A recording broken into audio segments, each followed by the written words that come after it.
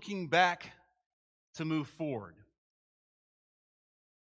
Yeah, you're beating me to the punch. Hold on a second. Stay with me. Stay with me. Our main text is Deuteronomy chapter 11. Before we go there, as Mitzi pointed out, it isn't ironic or interesting or I don't know what word to really put there that we talk about looking back and hindsight's always 2020, and it just so happens that last year was 2020. It almost has a sense of irony to it, don't you think? It started me thinking about what does that mean when we talk about 2020 vision? Now, a lot of people will tell you if you have 2020 vision, you have perfect vision. But as I found out, there's no such thing as perfect vision. Because the ability to see is based upon many array of factors. Depth perception, contrast, color vision, eye and muscle coordination. All plays a fact into how you see. So what do we mean by 2020? Well, it's a visual acuity scale they put out. So when you say you have 20/20 vision, you can see something clearly at 20 feet away. If I have 20/80 vision, that means I see at 20 feet away what somebody with 20/20 vision can see 80 feet away. Do you follow? So that's how they measure it. And you're thinking, Tim, why are you telling me this? Because even though we may not have 20/20 vision this morning with our eyes, we can look back and have 20/20 vision as we reflect back upon the year 2020. As we remember God's faithfulness, how He has worked in and through us, through everything that's happened. Just a moment ago, we sang a song called Come Thy Fount of Every Blessing. And did you catch the second stanza or the second verse where it says, Here I raise my Ebenezer? What in the world does that mean? We can find the answer in 1 Samuel chapters 4 through 7. And in those chapters of 1 Samuel, we'll find a description of a series of battles between the Israelites and the Philistines. Now, the Israelites wanted to defeat the Philistines, and so they took the Ark of the Covenant with them, but sort of like a good luck charm, if you will. Well, the Philistines ended up capturing the Ark and took it into their pagan temple. And then God sent plagues upon the Philistines and caused their idol of their God to fall over on its face. Of course, fearing God, they now returned the ark back to the Israelites. Now, they continued with battles, but Samuel was their last judge. And as a prophet and judge, he offered sacrifices to God. And so at one point, when the Philistines approached the Israelites, God thundered with a great thunder, and in the confusion that followed, the Israelites soundly defeated the Philistines. Now listen to this. As a reminder of the great victory God gave to Israel, Samuel took a great stone and raised it as a memorial. And he called the stone Ebenezer, which means in Hebrew, stone of help. When they looked at that stone, they could remember how God helped them on that day. So what I'm encouraging us to do this morning is to raise our Ebenezer, to think about what God has done. And so I compiled a list. This is not comprehensive. But as I sat in my office at my house, I thought about the events of 2020 and how God has given you and I the joyful task of actually remembering what He has done. It's a chance to celebrate and give thanks and to teach our children. This is just a small list now. Now, as I say these things, I want you to think about everything that's happened. We've had people get sick. We've had people pass away. We've had grief and distress. But through it all, God has demonstrated his faithfulness. When COVID first hit, we went to a Blast Kids drive-thru right out here.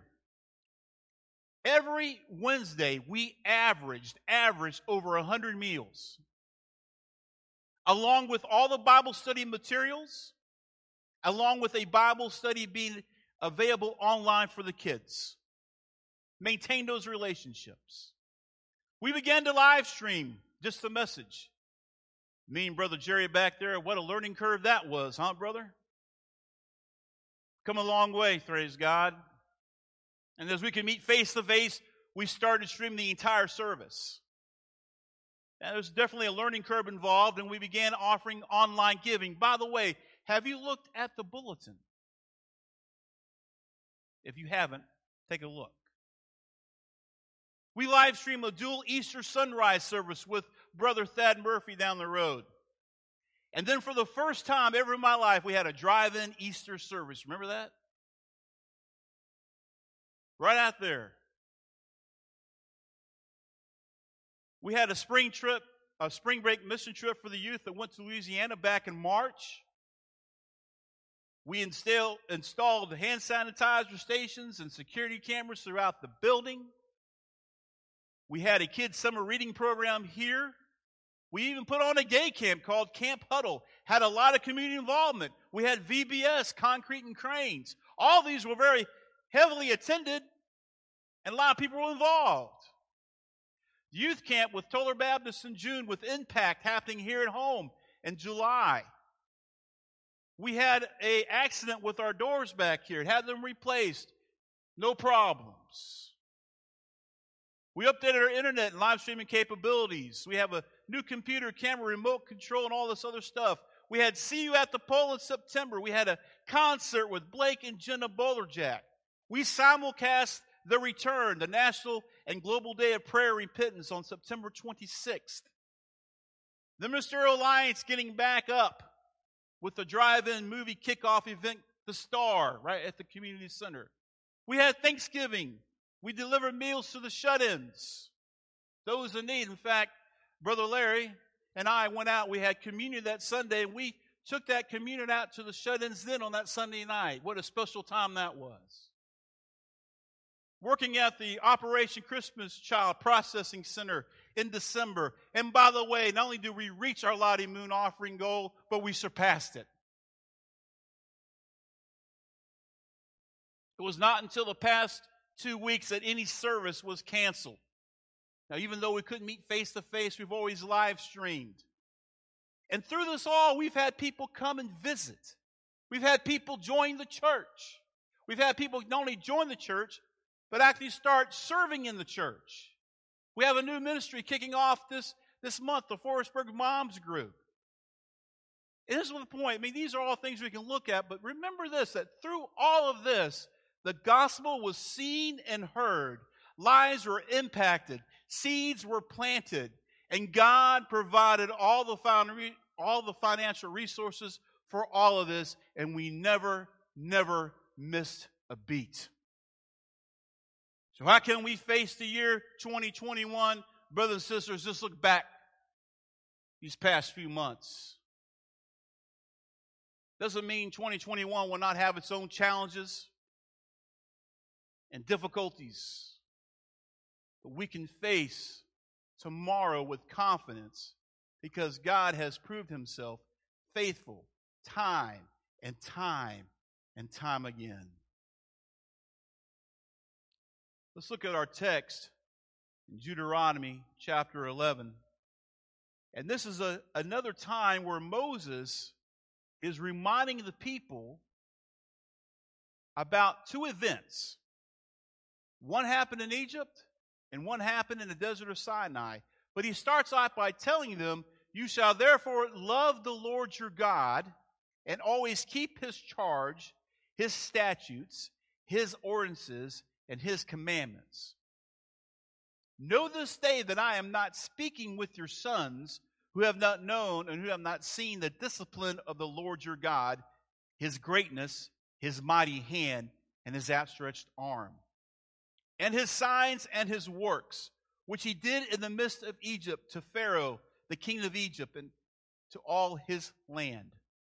What he did to Egypt's army, to its horses and chariots, when he made the water of the Red Sea to engulf them while they were pursuing you, and the Lord completely destroyed them. What he did to you in the wilderness until you came to this place, and what he did to Dathan and Abiram, the sons of Elab, the son of Reuben.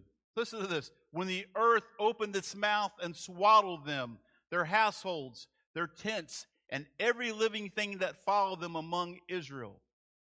But your own eyes have seen all the great work which the Lord has done. He starts off by telling him in verse 1, you shall therefore love the Lord your God. He's urging the people to love God by being completely obedient to him. And the proof must come by keeping the Lord's charge or his requirements or his mandates. To keep the Lord's statutes or his decrees. The keeping of God's ordinances or his judgments or his laws and commands. In other words, Moses is calling them to love God and obey God in every single aspect. What's the basis for this? Because they have witnessed with their own eyes what God had done. You and I have witnessed with our own eyes what God has done. When you look at a church of this size, and when everything has happened, you cannot tell me God has not been involved, because he has. He has been moving and working the entire time. He reminded them the mighty things the Lord had done for his people in the recent past. Look at verse 7. Your eyes have seen all the great work of the Lord which he did. It was them, not their children, who experiences his discipline and instruction that was produced by his greatness, his might or powerful hand, and his outstretched arm. Now the context here makes it clear that discipline refers not to Israel's punishment, but what they have learned as they observe God's mighty acts of deliverance. He talks about his signs, his works, his acts, his wonders, which he did. Look what in the midst. Another word you could put that, instead of say in the midst, in the heart of Egypt. That's another way of describing these instructive acts as signs that the Lord accomplished against Pharaoh and his armies. I'll mention again, look at the place where all this took, right in the very heart of Egypt. And this ranged from the changing of Moses' rod to a snake, to the plagues, and to the mighty Exodus event itself. And here's the point. This didn't happen on some outlying place of Egypt, some unpopulated area of Egypt. This happened right in the middle of the nation itself. It affected not just the poor and the weak and defenseless, but mighty Pharaoh himself, his armies, his chariots. It affected the whole nation of Egypt. Now, the population of Egypt at this time, most scholars will tell you about 3 to 4.5 million people. But let's look at Exodus chapter 12. Turn with me to Exodus chapter 12, verse 33, and see what it says about as they left Egypt.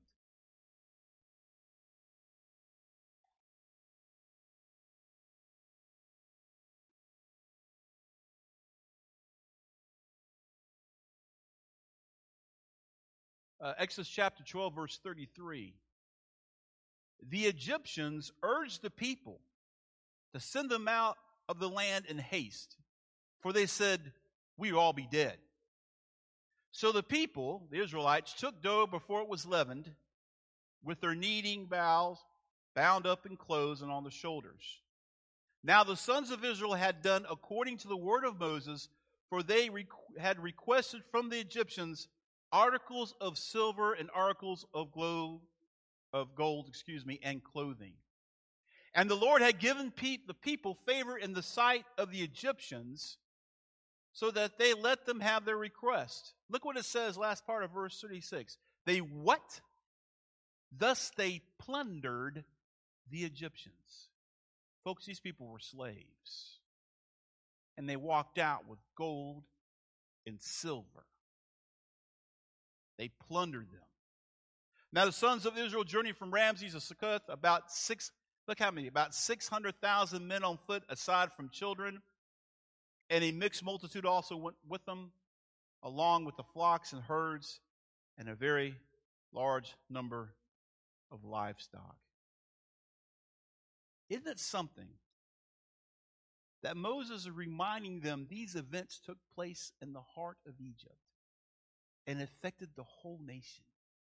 A nation of approximately 3 to 4.5 billion people. And not only did they walk out, but they plundered them. That's not my words, that's the words of the text. Now let's think about this for a second. Would that be equivalent to me of saying that these events happened not just anywhere in the United States, but in the heart of Washington, D.C.? And we all saw it. I want to encourage you. As we watch the news, it's so easy to get angry, depressed, full of anxiety. But when we stop and look very carefully, we can see God working in the midst of it all.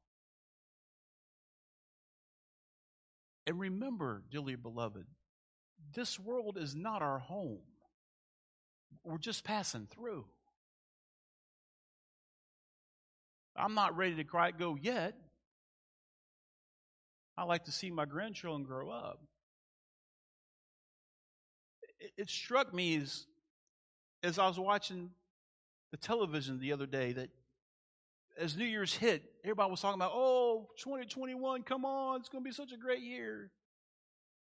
See, our hope is not in a new year by default. Just because it's a new year doesn't mean everything's going to go wee. But our hope is founding on something that is steadfast and sure it will never move, and that's upon the Lord Jesus Christ. That's the one, not a new year, but we put our faith in the one that makes everything new. The same God that did this for his people in ancient Egypt is the same God you and I serve today. He wants to make his name great and his glory around the world. And he chooses, this is what blows my mind, he chooses people like me and you to do that. To give us the wonderful opportunity and privilege to do that. Now, as we turn back to the text, you will see that it says the Lord completely destroyed them. But in Hebrew, literally it means to this day. So I started chasing the rabbit. You ever done that when you prepare for a lesson, doll? You start chasing a rabbit and you spend like 5 hours. I came across a book written, it's called Kingdom of Priests, A History of Old Testament Israel, and it's written by Eugene H. Merrill, who served as a distinguished professor of Old Testament at Dallas Theological Seminary. And I wanted to wrap my mind more about this to this day. What does that mean? And what he basically says in this book is that it's a documented fact that the kings that followed the Pharaoh, the kings that succeeded the Pharaoh of the Exodus, were not able to find large armies or undertake any military campaigns until after the period suggested by to this day. That's about 1400 BC. So he's talking about, it's a historical fact that after this time of the Exodus, the pharaohs that followed the pharaoh, most people say it's Ramses, that followed Ramses were not able to have a big army. Why is that? Well, they're all drowned in the Red Sea. And that's a documented fact. And Moses is saying, you guys have seen this. Not your children. I'm talking to you. And now he talks to another event. He talks about what God did to Dathan and Abraham, the sons of Eliab, the sons of Reuben. Now, this doesn't happen in the middle of Egypt. This happens in the Sinai desert. And this time it's not judgment against some foreigners, it's against fellow Israelites. And it's the rebellion of the Reubenites and then Dathan and Abiram. Moses commanded them to appear before him to answer charges of insubordination to him and Aaron, and they refused to do so. And you find that in Numbers, chapter 16, verse 12. They had joined Korah, Levite, an insurrection against God's appointed. It seems that Korah wanted their wish to take over the priesthood, and Dathan and Abiram aspired to political office. You see that in Numbers 16 as well. So they revolted against God's authority. Look what happened. The utter annihilation of the rebels and their families. Look what the text says. Remember what God did to them? When the earth opened its mouth and swallowed them, their households, their tents, and everything that followed them. And this event took place in public, just like Egypt. Most translations will say among all Israel or in the midst of Israel, but the Holman Christian Standard puts it this way: in the middle of the whole Israel camp. Now think about this. These people have seen the Exodus event, the drowning of Pharaoh's army, and now they're seeing this other event where people rebelled and the earth swallowed them up. That'd be a hard thing to forget, don't you think? Those two events are huge. And sometimes you look at that going, well, what was their problem? These two events by themselves, if I had been there and saw all that. But you know, we see things happen all the time, but we blow them off. I said this before, and I'm going to say it again. The greatest thing you and I witness, in my opinion, is when someone who was lost, someone who has been an enemy of God, someone who shook their fists in the face of God, and yet God reaches out. I heard it explained this way by I preached the other day. He said, you know, God has one hand pushing his wrath back fully on the earth, and at the same time, he's reaching out his hand going, would you be mine? And then one day, both those hands are going to be gone. I thought that was a neat illustration. But when that person responds to the gospel and you see a transformation, they become a part of the family of God. And you see restoration and reconciliation take place. What a powerful, truly powerful miracle that is. I mean, think about it. We throw, as a country, we throw tons of money at poverty and drug abuse and alcohol abuse. And I'm not saying those programs are bad, but programs by themselves don't change people. Only God can change the human heart. Only God has the power to do so. And it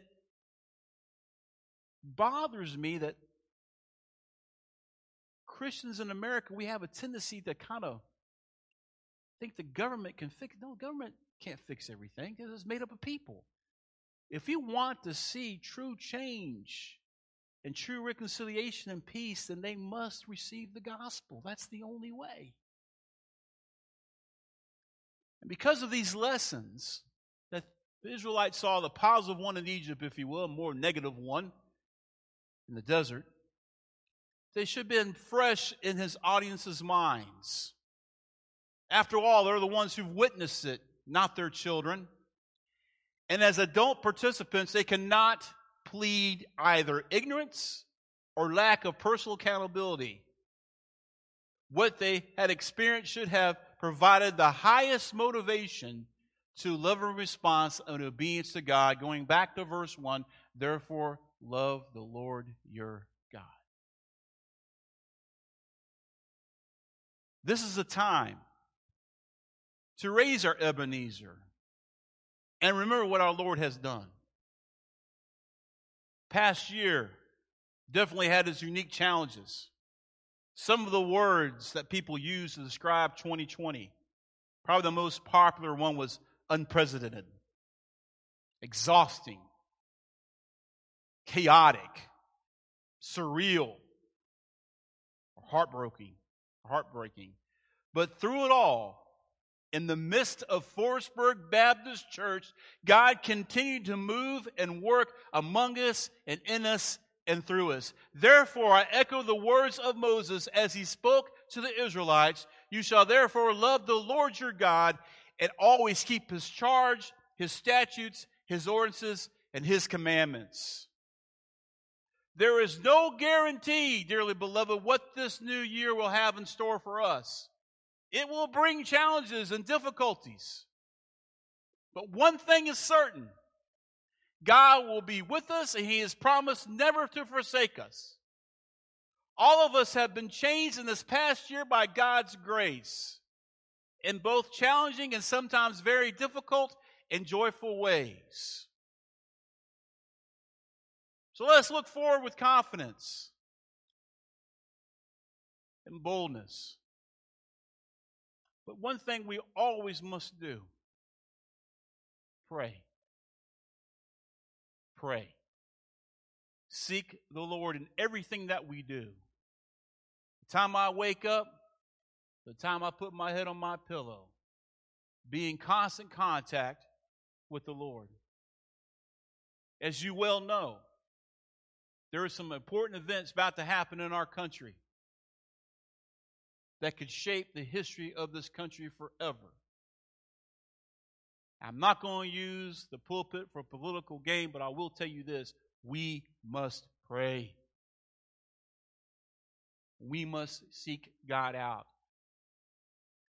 And although I love my country, I served my country, and I will protect her again, my first allegiance must always be to the Lord God himself. And I want you to remember these things as we move in and as we plan for the future. Think about what God has done. Think about that nothing can snatch you out of his hand. You're safe and secure. Not even death itself can separate us from the love of God which is in Christ Jesus. I want to leave you with the words of Isaiah 43, verses 1 and 2. Do not fear, for I have redeemed you. I have called you by name. You are mine. When you pass through the waters, I will be with you, and through the rivers, they will not overflow you. When you walk through the fire, you will not be scorched, nor will the flame burn you. I pray that those words of the prophet Isaiah will be with you, not only the rest of the day, but in the coming days. And as we move forward into the future, dear beloved, remember everything that God has done. In fact, let's take this time now and just silently just bow our heads and reflect as individuals and as a church God's faithfulness.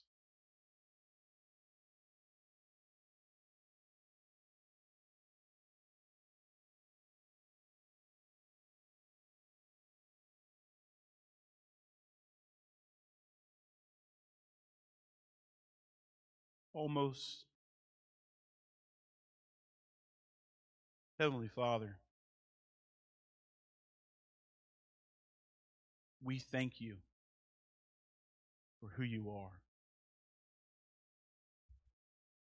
We thank you, dear God, for your faithfulness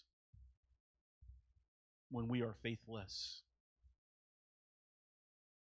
We thank you for the hope that you provide for us, peace and the love. And Father, in the times in which we live,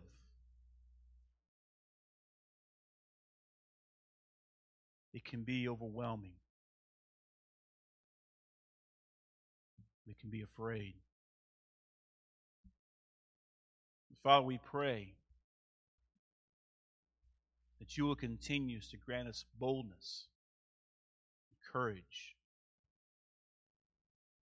As we look back throughout human history, and even now in our own history, in this era in which we live now, dear God, you've shown yourself to be faithful. So, Father, I lift up my brothers and sisters here and those who are joining us via internet, dear God, that right now they will feel your mighty arms of love and peace wrap around them. God, you will help us to recall the joy of our salvation. All the times you've answered prayers that have moved mightily. Father, may we be a people that are living by faith, stepping out. Even though we may not be sure of the results or what's going to happen, we know one thing, that you've promised to walk with us. And as we step out living by faith, may we also be a people that are known by love, that truly care about each other and for our fellow man. May we continue to go out and be faithful to the call of the gospel. May people not only hear it from us, but may they see it as well. Dear God, I thank you for this body, what they've come to mean to me.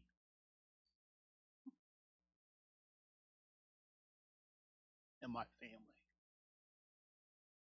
I thank you, dear God, for leading me here. You knew, in your wisdom, when you moved me here, exactly all was going to happen. Father, it was a divine appointment. And for that, I'm eternally grateful to you. Father, may we respond today to your voice. May we be totally committed to you. May we love the Lord our God with every fiber of our being and every aspect of our lives. Continue to move and speak among us this morning. In Christ's name we pray. Amen.